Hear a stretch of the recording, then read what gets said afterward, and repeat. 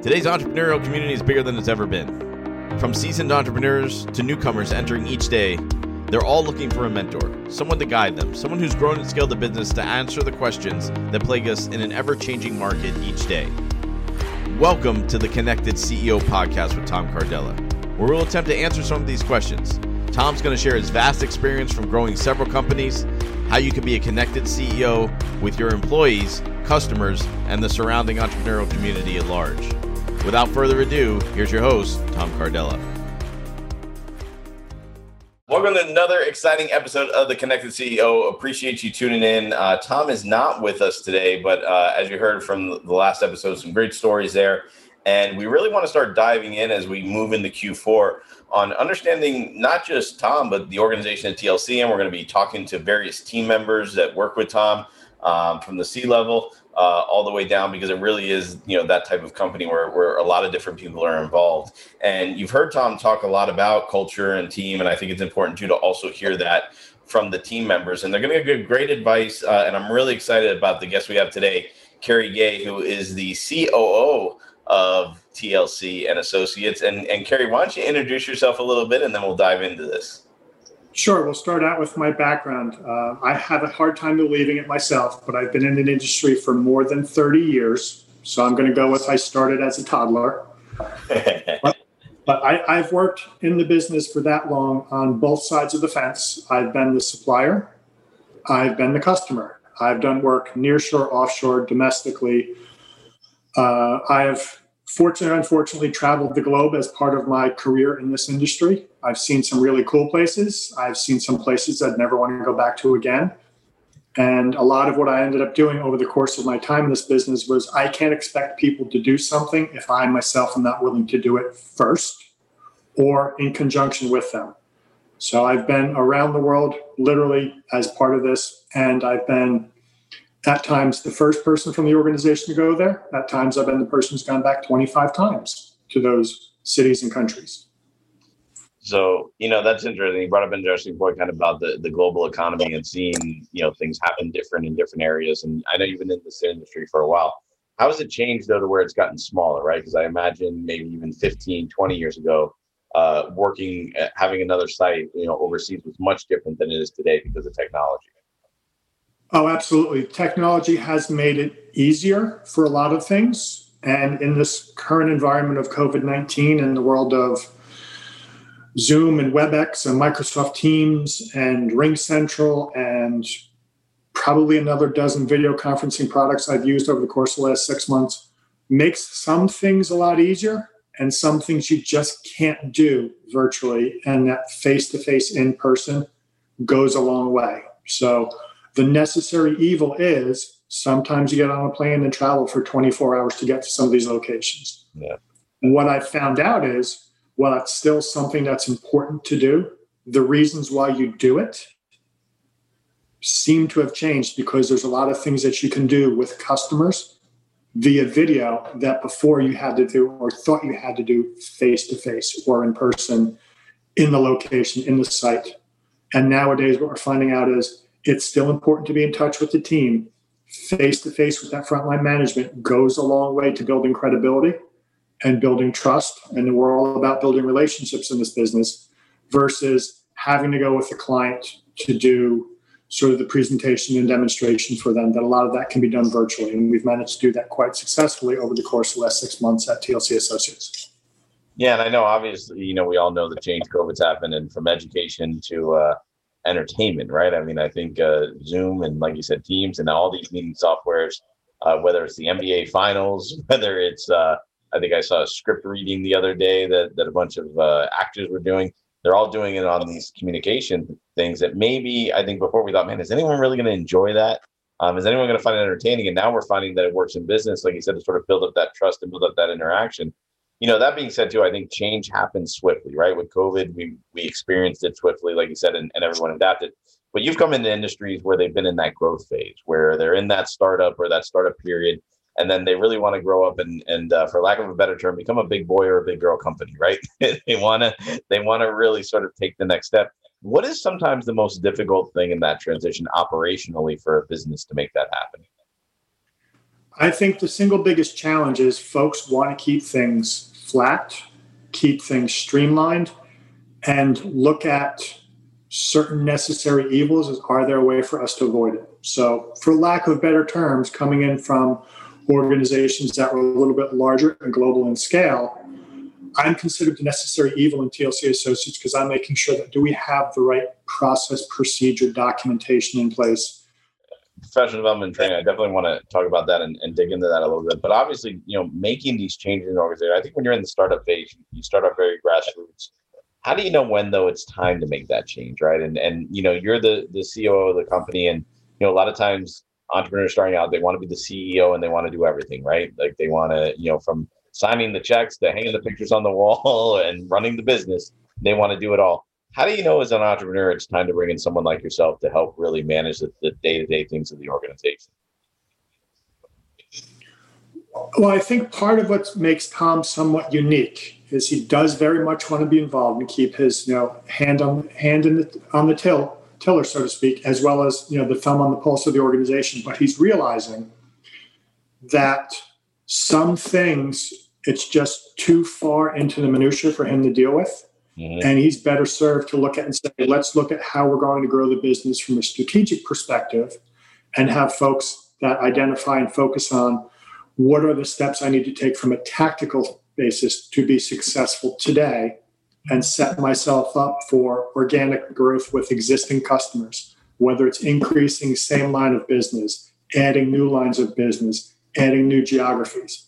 So building the relationship and understanding what's going on, that's what we need for Tom to focus on and continue to have us move forward. That doesn't mean we operate in a vacuum.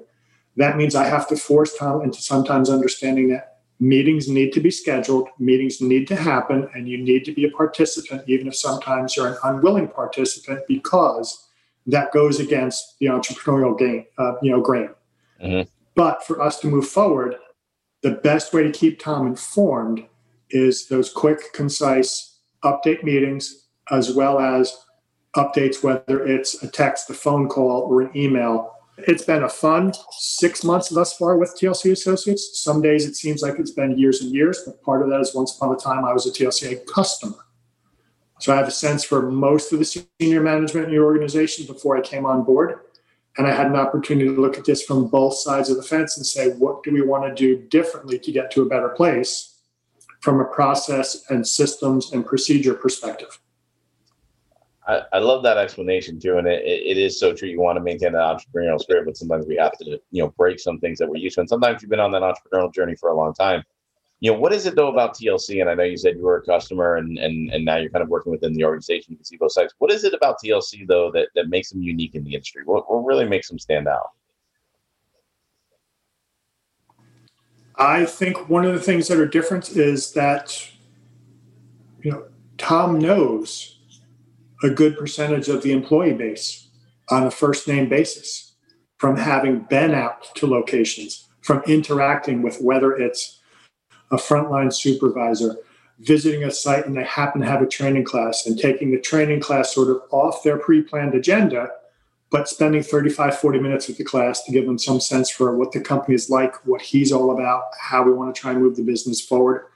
And at the end of the day, for us to be successful, we need for people who want to be successful and realize that that frontline agent sitting in that chair needs our support, needs our help. And if we're going to be successful, they need to be successful first. Yep. So that seems to be the approach. That it's hard to say that Tom has a family of 1,400 employees, but by and large, Tom's approach is those 1,400 employees should be treated like family, and they should be treated like your favorite aunt or uncle or favorite brother or sister, as opposed to your least favorite relative.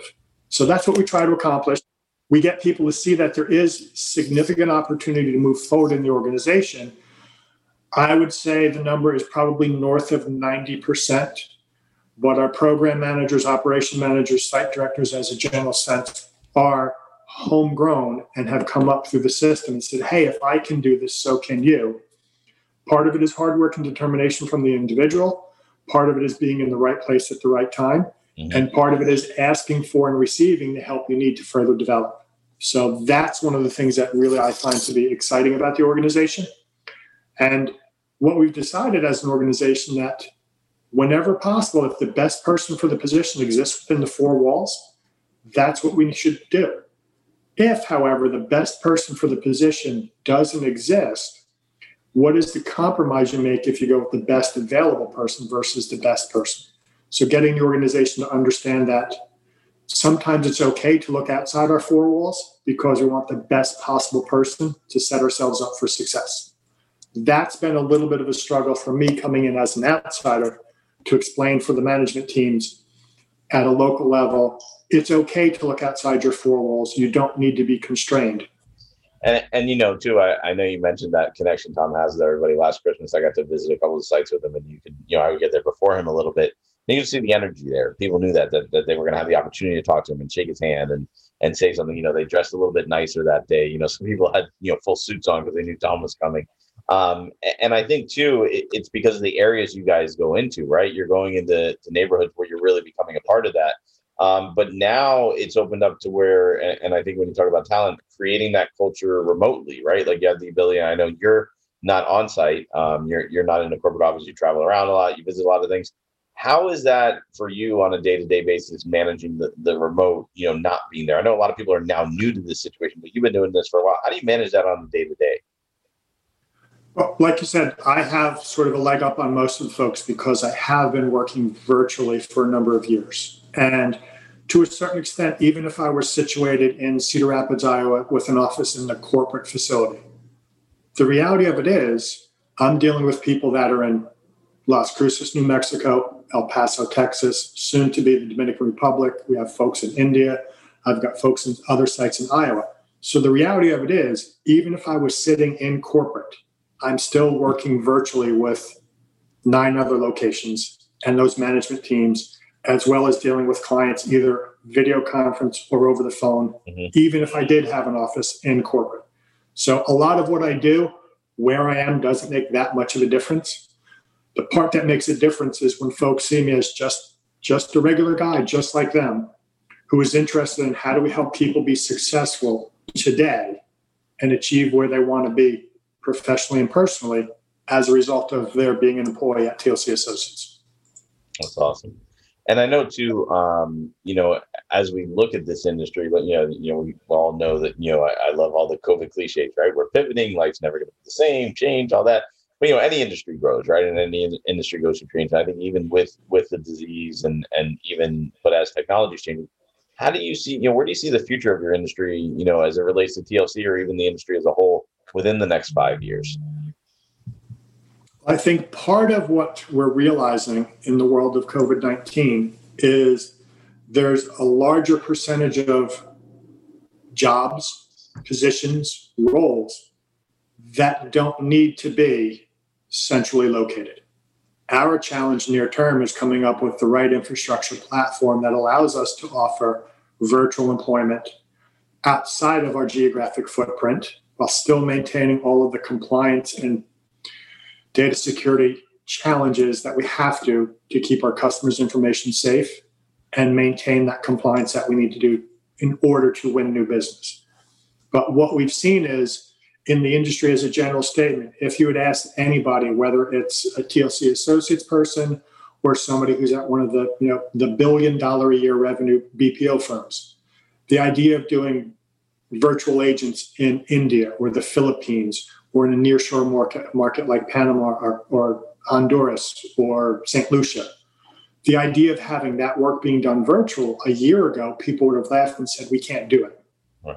What the industry has figured out is, in order for the industry to move forward, that was a necessary, we need to figure this out sooner rather than later in the world of COVID, because when you have entire cities, states, or countries shutting down, the work still needs to happen. Client demand doesn't go away, and it becomes how creative can we be with solutions, and how do we make it so that those solutions are not just near term for today, here's how I can solve it, but viable long-term solutions.